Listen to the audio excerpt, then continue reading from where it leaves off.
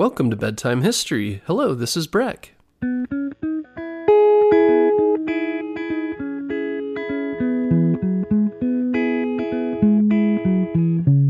Guess what, parents? Bedtime History is now available on Storybutton. Storybutton is the easiest way to listen to our show without using screen devices like your phone or a tablet. Storybutton is like a radio that's built for easy listening to your favorite kids' podcasts like ours. And the best part is there's no subscriptions or fees to access the content. This week, save $10 and get free shipping when you go to storybutton.com/bedtime history. That's storybutton.com/bedtime history.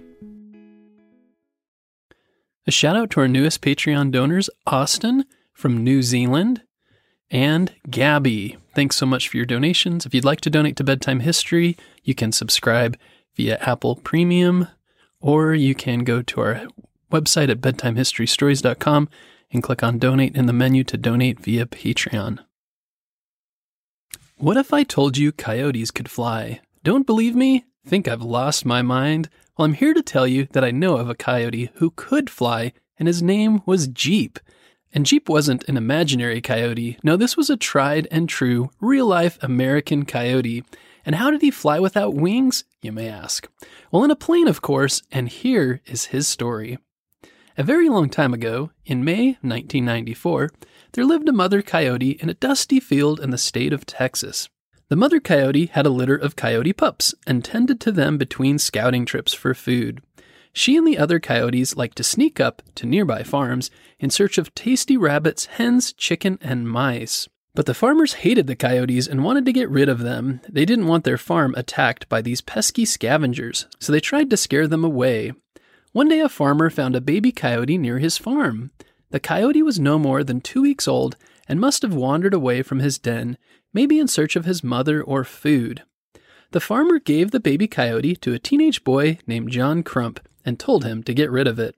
At the time, John was a pilot in training at a nearby airfield and was working on the farm for extra money. John was tender-hearted and loved animals. He just couldn't bring himself to hurt such a cute, furry little creature. So what did he do?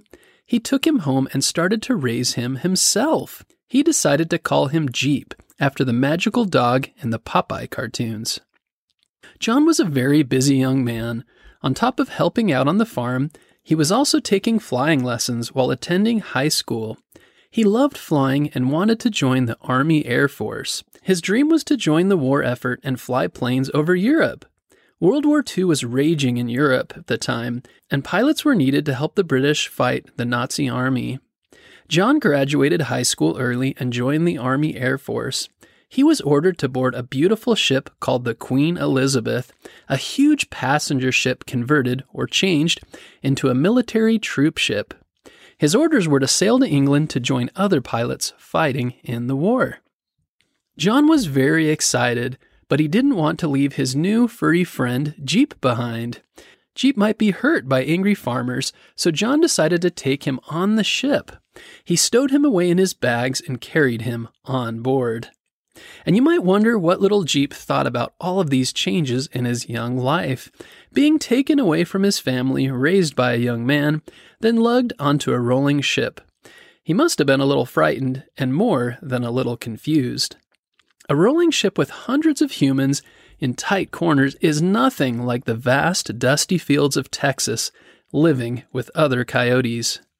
Well, whatever Jeep thought, he and John survived the ocean crossing and eventually landed in England.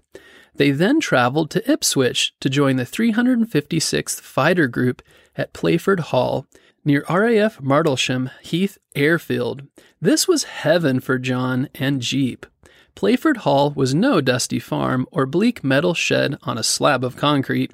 No, Playford Hall was a gorgeous brick mansion set in the middle of green lawns and blooming gardens, and it even had a moat.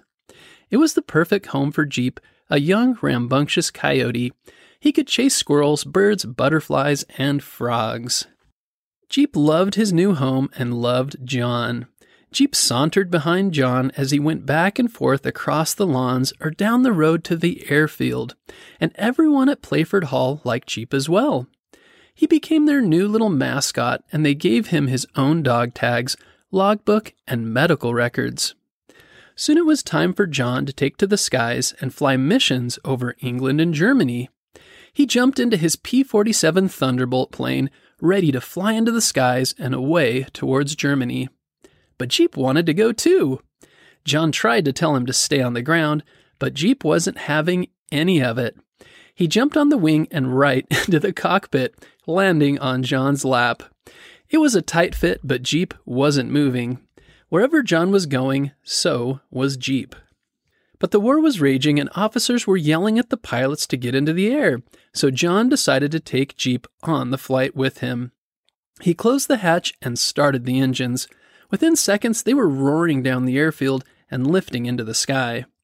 Below them, the rolling green hills and country lanes slowly disappeared from view as they headed across the English Channel towards Germany.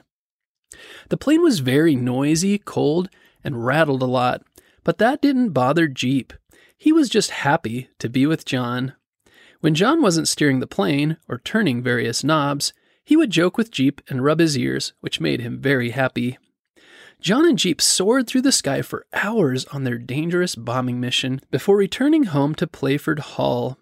Jeep was so excited to get out of the tiny cockpit after the long flight and stretch his legs, plus find something to eat. Jeep and John took 4 more wartime flights together and even posed for pictures taken by other pilots. One picture shows Jeep sitting on John's lap in the open cockpit. John holds him up to the camera and smiles, but Jeep is more interested in surveying the ground below them. Another picture shows Jeep sitting on a 500-pound bomb attached to a plane. He's staring up at John, ears back, and howling. He looks so happy. John stands closely beside Jeep, smiling at the camera, while decked out in his pilot suit, helmet, goggles, and air mask. Jeep became the first and possibly the only flying Coyote, and the first Coyote to join the war effort in support of the Allies. Unfortunately, on October 28, 1944, while on base, Jeep was involved in an accident and passed away. John was devastated, and many others mourned the passing of this dear, 4-legged wartime companion. Jeep was honored with a military funeral and buried on the beautiful grounds of Playford Hall.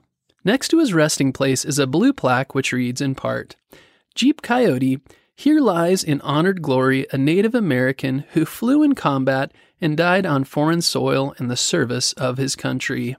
Jeep may have had a short life, but he had a full, adventurous life. How many Coyotes do you know who found a loving friend, traveled on an ocean liner, sailed across the Atlantic Ocean, lived in an English mansion, gained many other friends, and flew in planes? None. Jeep was one of a kind and was sorely missed by John. When John received a different plane later in the war, he painted the image of a howling coyote on its side in honor of Jeep. And shortly before John passed away, he returned to England and paid one last visit to Jeep on the grounds of Playford Hall. What a wonderful story of friendship and adventure. So what do you think of this coyote and his friend John? Would you like to have a coyote as a pet? Do you think it was a good idea to take the coyote away from Texas, sail across the sea, and raise him by an airfield with trucks and planes? Would you like to take a ride in a plane with a coyote or some other animal? I think this is a reminder that animals are amazing creatures and that special bonds can be formed between all kinds of wildlife and humans. If you remember the story of Unsinkable Sam, the battleship cat, this coyote lived an amazing life during a historic time in history. And even though his life was short, he was well loved and his sweet, loyal nature touched many lives. So what about you? Have you ever had an amazing friendship with an animal? If so, I'd love to hear from you. Feel free to click the link in the show notes below and complete the form.